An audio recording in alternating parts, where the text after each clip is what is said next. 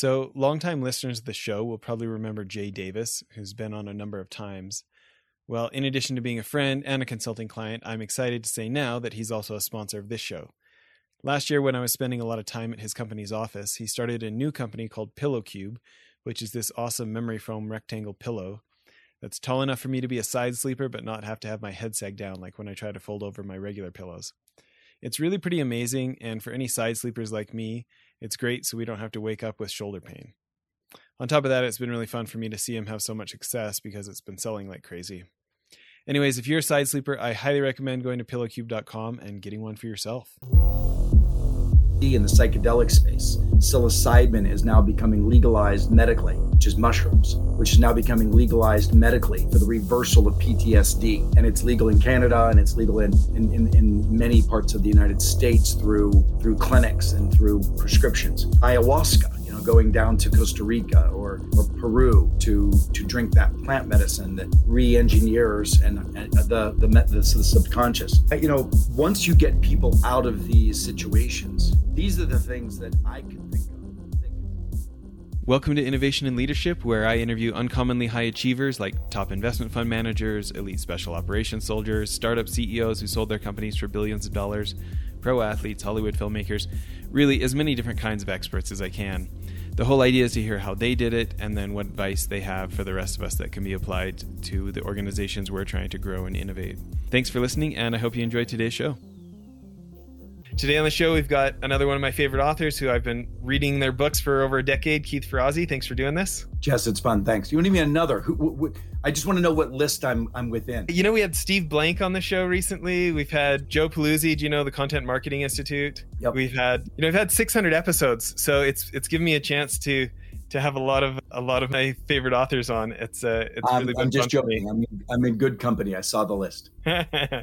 So can you give people the quick overview on your businesses, on your books, and then I've got a bunch of specific questions. Sure, happy to. So I started in my writing career a number of years ago, writing a book called Never Eat Alone. And it was really about how a poor kid from Pittsburgh got to become one of the youngest officers in a Fortune 500 company. What was that leap from being a caddy at the Latrobe Country Club to Yale and Harvard and all the success that I had?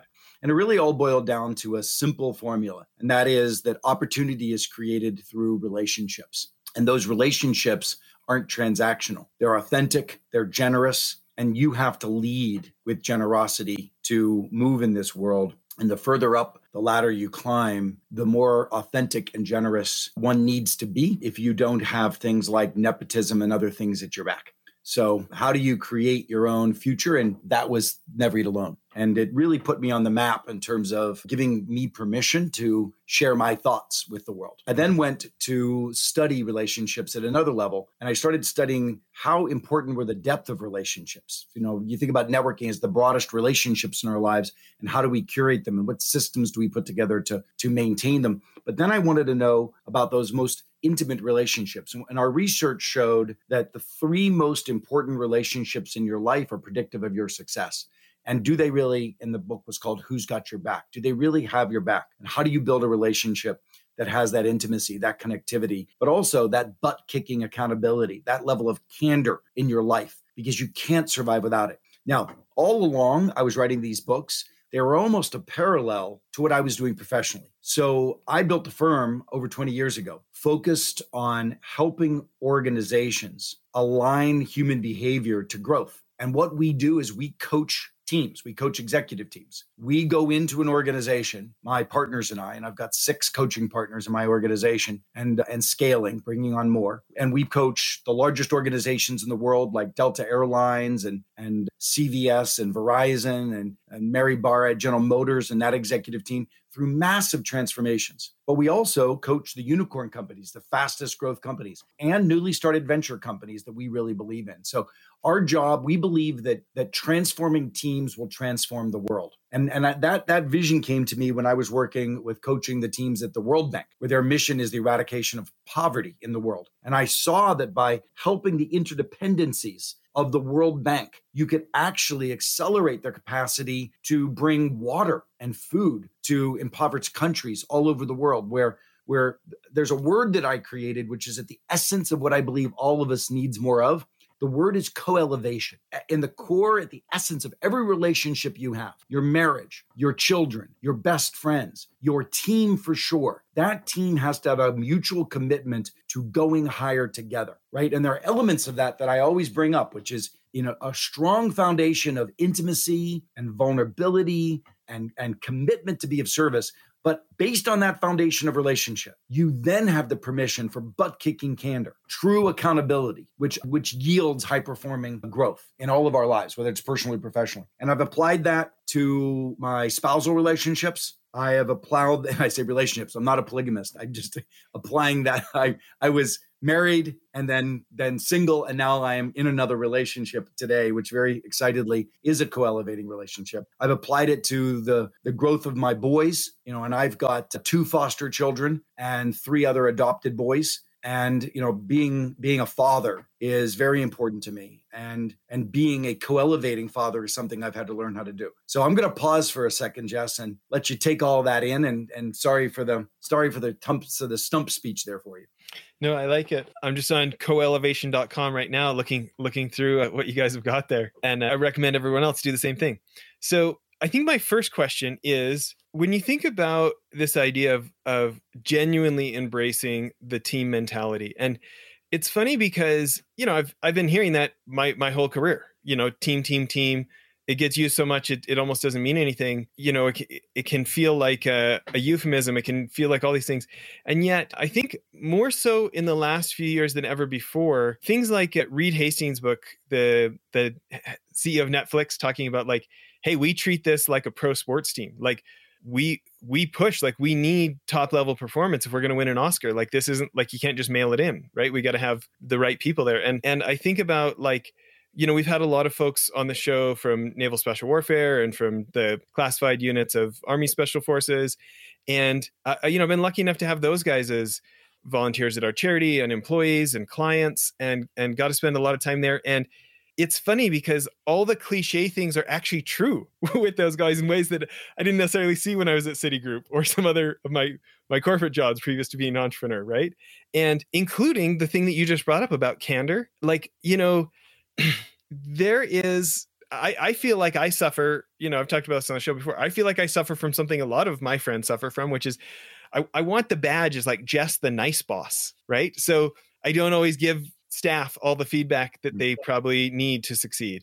And I don't have a great habit of the radical candor, the butt kicking, like, hey, your coworkers, our clients, all of us need more from you. This is what it's going to take. And under like the guise of being the nice guy, I know that's something I'm actively working on. And I wonder if I could get any advice from you on it. Yeah. So I wrote a piece for the Wall Street Journal a bit ago about the quandary with being a manager in the world today. And I say a manager, meaning a leader at a lower level of an organization, somewhere in the middle of an organization. The reality is that we are stressed for the time and the competencies to be the kind of coaches and leaders and managers that our bosses were when we were younger, meaning that we have flattened organizations. Organizational demands have increased significantly. And as a result, there's more of a reliance on the need for coaching, the need for feedback, the need for, accountability, the need for a boost of innovation. All of those things are more in demand than ever before. In my past, I would get those from my boss when I was growing up at Deloitte, where I ended up being the CMO there, or Starwood, where I was running sales and marketing at Starwood. With today, my recommendation to you, Jess, is that you sit with your team and you do something that we do when we take a team through a transformation, that you do something called a recontracting. Now, if you go to coelevation.com, you can see the 8 categories of recontracting. There's a diagnostic tool there that it's actually a 22 question diagnostic, but we just put out a simple 8. And Jess, what I would like you to do is I'd like you to grab that diagnostic tool and I would like you to take a look at it, but then I'd like you to sit down with your team and I'd like you to go through that diagnostic tool with your team. One of the questions is basically something like, are we committed to speaking candidly in the room, even when it's risky to do so or outside of our swim lanes? Now, it's we, it's not you. So you asked me a question about how do you be a harder, more driven, more accountable, more candid boss? Well, part of the answer is not you. It's how do we? Co-elevation, and when leaders commit to recontracting for co-elevation in their teams, they're asking their teams to step up to meet them. And what we have found is that when we're coaching teams, that leader ends up freeing about 30% of their time. By the way, this is not going to give you the abdication of doing the things you just talked about, but it is going to give you permission because you now as a team have a verbal contract that you will do it. So if you have a verbal contract or recontracting, where as a team we say, we will give each other feedback. That, by the way, that's a different one, which is our team is actively committing to peer-to-peer coaching of one another. That is not a part of your contract today, Jess. I guarantee you, your team doesn't walk in the room thinking that they have to give each other feedback. That's not in their mindset. That's not a contract of the old work world. But in the new work world, we don't, damn it, have a time to wait until Jess gets around to giving the feedback. Sometimes Jess doesn't even see the interaction that's calling for the feedback because that's actually happening outside of his purview in another meeting, right? We need to have a contract that we're going to own each other's feedback. We need to have a contract that we're going to be candid in the room. And then once you have that contract, then you can hold people accountable to that contract. Now, you need to add something to that, which is called a high return practice. So I'll give you, for instance, on this candor piece. Now we're going to do something called a candor break. In the middle of your meetings, Jess, I want you to have an agenda item that just says candor break. And in the middle of your meeting, you're going to stop with your meeting and you're going to say, okay, I'm just checking in. What's not being said that should be said? Now you're going to hear crickets. So fine, you're going to push a button and you're going to go to breakout rooms, and you're going to go to breakout rooms of 2, and you're going to ask everybody to open a Google Doc. And in that Google Doc, you're going to ask everybody to answer that question in groups of 2, putting in there what's not being shared that needs to be shared. And they will be forced now as an assignment with integrity to answer this question, as opposed to, do you have the balls to actually share it in the meeting? No, you don't. People are conflict avoidant. They don't have the permission. If they spoke up, they'd be throwing each other under the bus. There's all this old that exists from years of wrong-headed thinking about what a team should be and how a team should behave. By the way, what I'm talking about is the same mindset that founders have with each other. Founders don't even think about sharing candidly with each other. But the problem is these unicorns, I mean, I coach a lot of unicorn companies.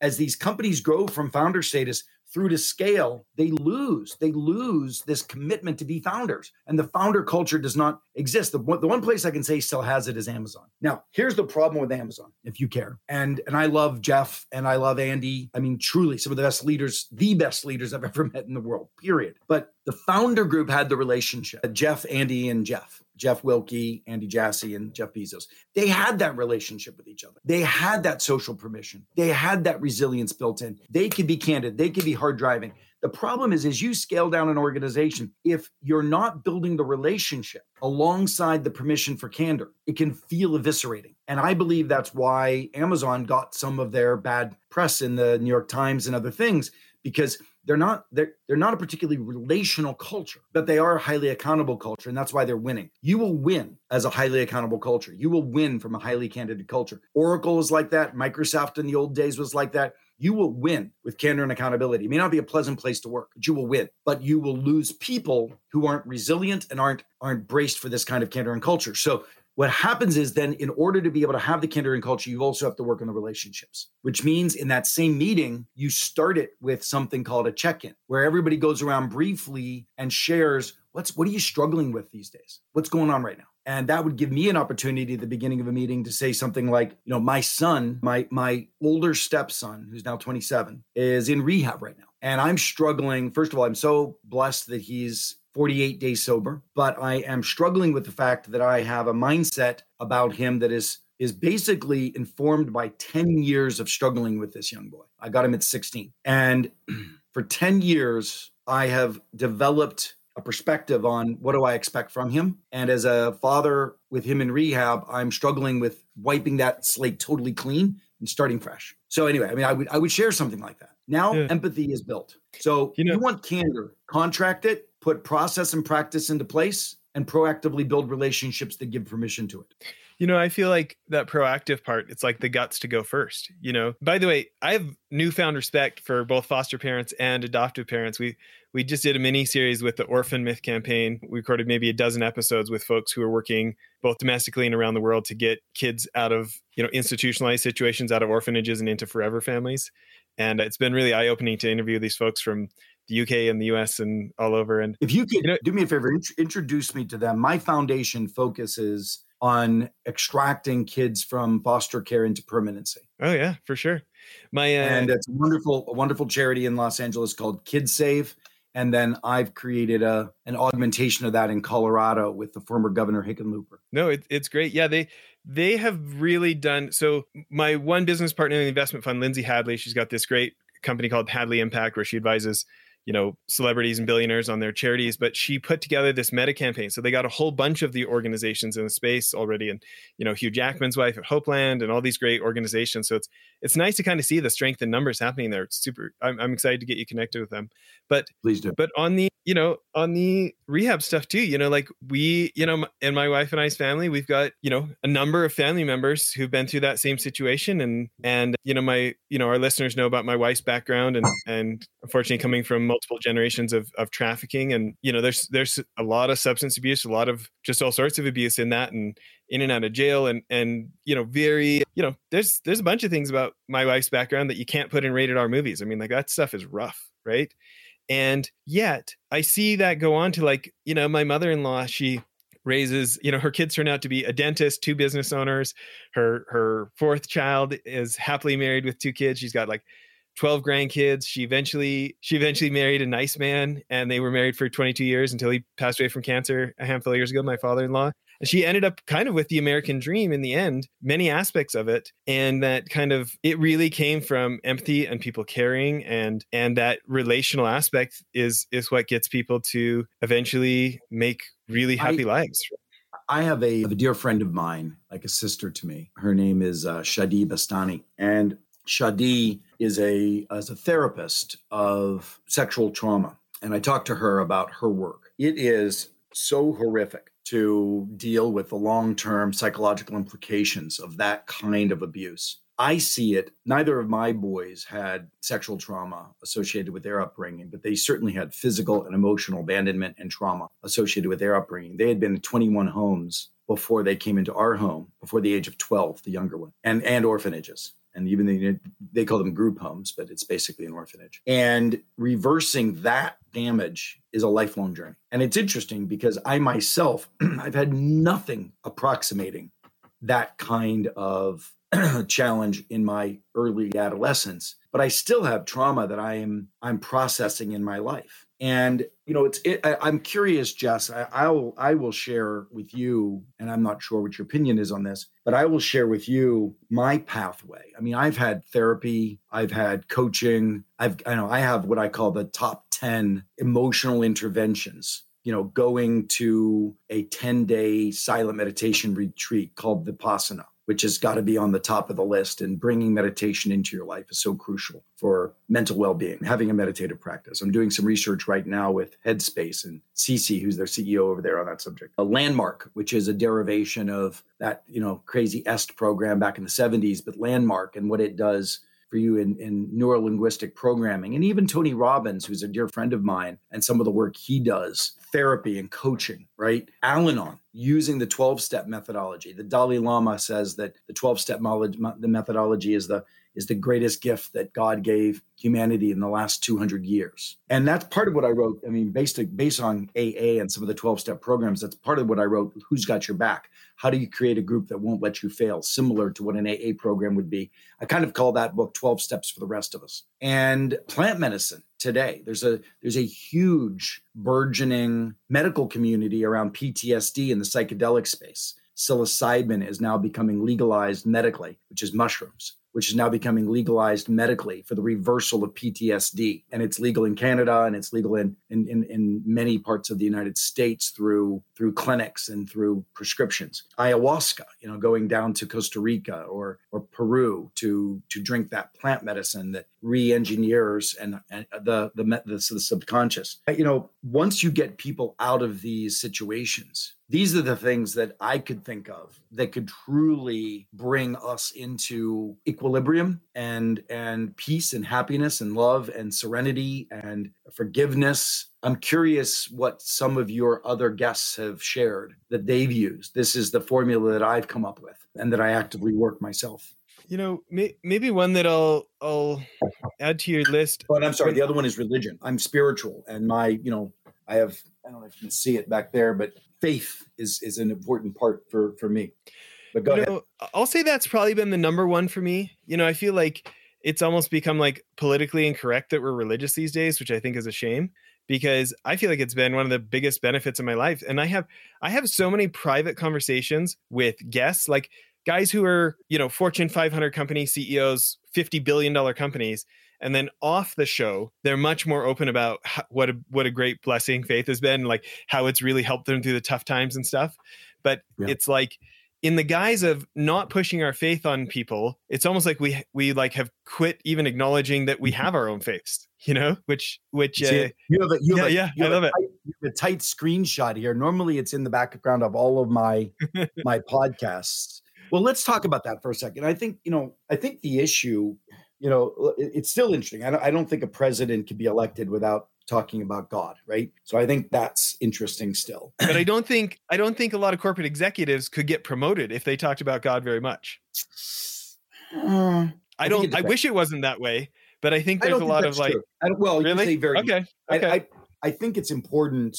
I certainly think it's important to give people their own choice and to not be perceived as prejudicial associated with other people. And so people are very sensitive today on lots of issues on what they believe. The dogma. Well, let me say this. First of all, I want to go back to the point of there's religion, of course, and there's faith. And the religion is the adoption of a distinct doctrine associated with your deity and how that's interpreted divinely through the transmission of books and humans. And I don't think there's any question. I mean, I always had this problem growing up, which is, I'm a Christian. I grew up Methodist and Catholic. My mom was Methodist. My dad was Catholic. And, it's funny because back in the day when I grew up, there were members of the Catholic faith, not as much that I remember Methodist, but certainly members of the Catholic faith that actually believed that the pathway to heaven was Catholicism, right? And I think it'd be hard pressed for many Christians to claim that the only pathway to their faith is their distinct religious methodology, right? I mean, maybe I'm stepping out for your faith too far into on the limb, but I certainly never believed that because I didn't believe my mom was going to hell. And I didn't, alternatively believe my father would. Although the Catholics had this little purgatory thing that you could sit for a while and wait. And then as I grew up and I went to Yale University and I met, not even then, my prep school where I met Jews and Muslims and Buddhists. I also didn't quite understand, how good people couldn't thrive in the afterworld and couldn't dissolve into the same energy that I'm going to dissolve into with bliss. So, again, I'm preaching my religious doctrine today to you, which has become quite agnostic. I know I always joke, I'm committed to the one who brought me, meaning I grew up in Christianity and I'm committed to my Christianity. And when I go into a spiritual journey or a deep meditation, I've got my cross in my hand. But, I also have my Buddha because it's interesting as I've studied Buddhism, Buddha never wanted to be a deity. Buddha just said to people, there is this act of getting you closer to spirituality called meditation. And you should follow this act, the Dhamma. And along the way, he was deitized, which,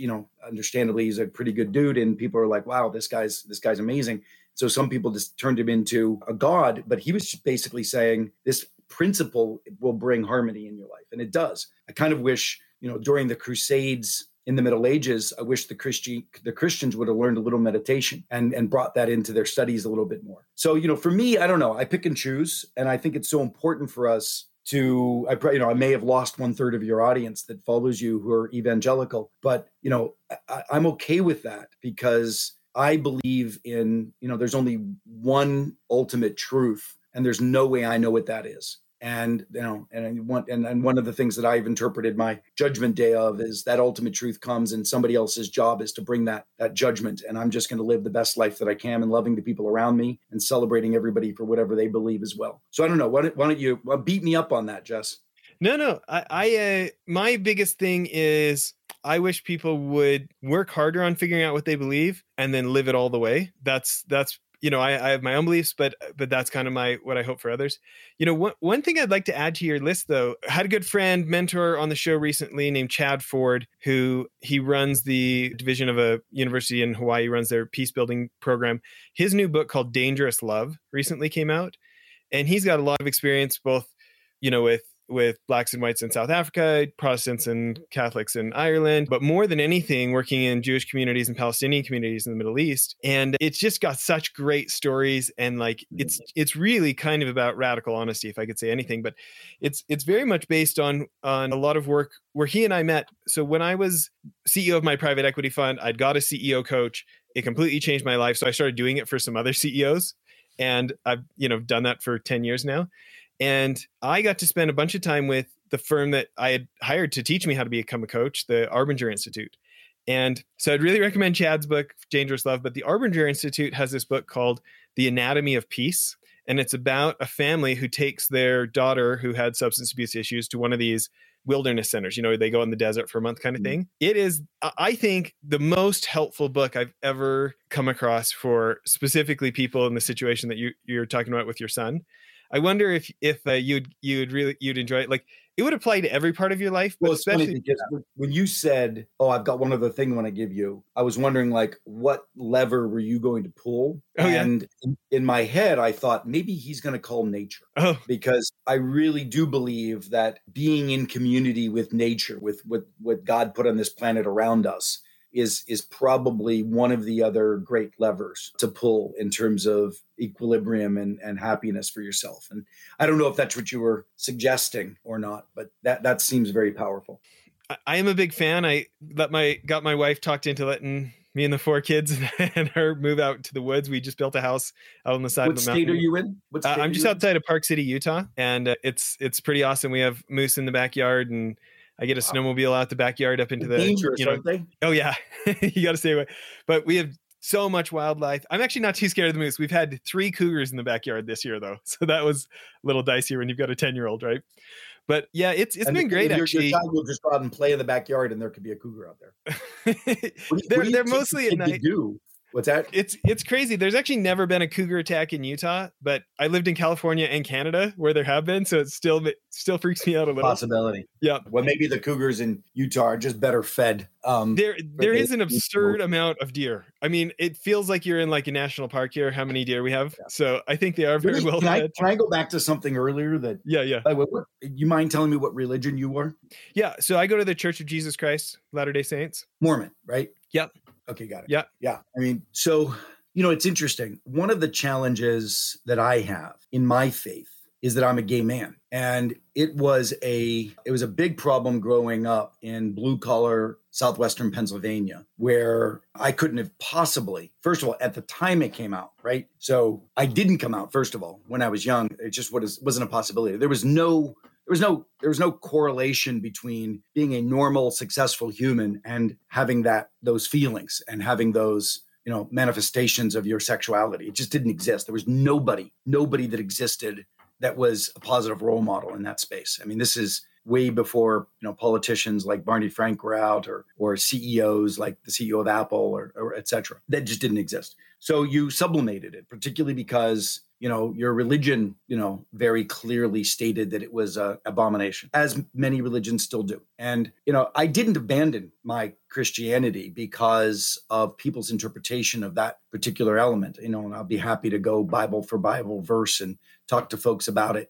But what I had to come to the conclusion of is, after all of the hard work trying not to be gay, which I cry every Sunday at the pulpit, tears, asking God to take this stuff away from me, and coming to a reconciliation of peace with what am I and who am I as a human, that, this God did not make me an abomination, right? And, again, and I know this is antithetical to some people's beliefs. And I think it's difficult as and you mentioned about CEOs. I think there are some perceptions that religion and prejudice are correlated in some ways. I mean, I don't know what the practices of your faith is on this issue, but it wasn't long ago that you all had practices that were stated around African Americans, right, in your church. So I mean, it's difficult to imagine the full faith in, quote, religion when there are some wrongheaded things that over time we've seen overturned. And I used to go to this really cool church in Los Angeles called Mosaic. And it was such a great church. It was so hip, so cool, so loving, music and faith. And I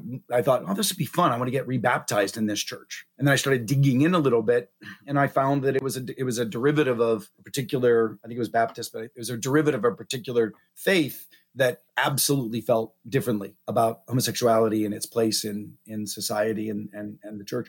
So it was difficult. It was just difficult. It's difficult to get your head around those incorrelations. And I never abandoned my faith. I just segmented it away from some of the religious sects and some of the things that they believe for that reason. And by the way, it wasn't until the last couple of years that I would have even been willing to share that openly on a podcast, because my view was, I have a mission on this planet that God put me here for, and it's to help the world co-elevate. I'm coaching governments now on how to help governments. I wrote a great piece I'm really proud of in Fast Company for the Biden cabinet about how they can begin to stitch together some of the divisiveness that's going on in Washington and get back on a more co-elevating path in government. I'm coaching a particular country leader that's tied to the Muslim world and looking to move more Western in some of their philosophies. And what I would have struggled with in the past was whether my authenticity and my transparency and my truth would have stood in my way of being of service. And so I hid it. And I hid it even in the United States, in some instances where I was working for a CEO I knew was very strongly religious Christian. And I just was fearful that it would stop him from hearing me for the work that I was doing. But I finally figured out that I can't do that. I can't hide who I am and then preach authenticity in the workplace. So anyway, just an interesting side subject. You dare to dive into that one in the last 5 minutes? Well, I actually want to reserve the last 5 minutes because all right. So the answer is no. Go ahead. The answer is this. I've been lucky enough to raise tens of millions of dollars, and very often when I think, we're at some phase of the business or one of our investment funds where I'm like, oh, we got to kick this. What am I going to do? Your book comes to mind. I'm like, oh, I need to quit eating lunch by myself. I need to, your book literally comes to mind, Never Eat Alone. Oh yeah. And I have my assistant start booking me lunches, and it's just wild what happens from that. And I read in that book about the dinners that you would have, and you have Meg Ryan and this Catholic priest, and I'm sure I'm messing it up, but you had you put such unique groups of people together, and then you've gone on to write the books and all the articles that you've done and stuff. And to me, I really see that as such a advantage. I want to get super rich and, be like Warren Buffett and do the giving pledge and give my money to child rescue. Okay. Right.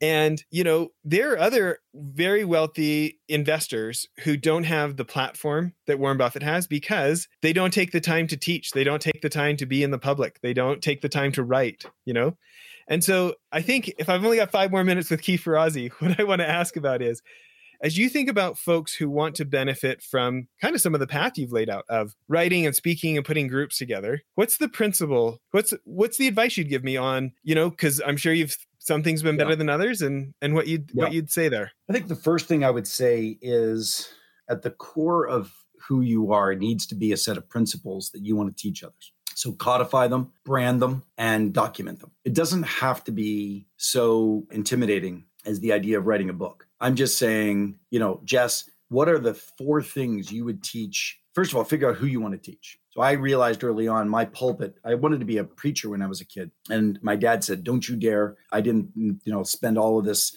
time and money to get you a good education to go be a preacher. You need to go make money. For whatever reason, I had that blocked. But I always committed. And so basically I have found my pulpit. My pulpit is the workplace. I'm helping humans elevate, but I do it through the workplace, and I do it through teams. And I'm really proud of that work. I want you to commit to an audience you want to transform: entrepreneurs, business executives, It's care. entrepreneurs for sure. Yeah. And then commit to what are the 2 or 3 things that you feel your brand represents that you want to give to them. How do you want to elevate them? What does that make made up? And that 2 or 3 things become the methodology that you package and that you teach to, and you you write it down, you keep repeating it back. And then those 2 or 3 things will come into 5 things, because you'll be like, oh no, this needs to be added. Well, this is really this, and I'm going to combine the 2. So spend your life building your methodology. Spend your life building your methodology. You don't have to get it perfect or right. I mean, my methodology when I wrote Never Get Alone was in Never Get Alone. As soon as I wrote that book, it was wrong, and I needed to write the next book. But it doesn't have to be a book. Most books shouldn't be books; they should be articles.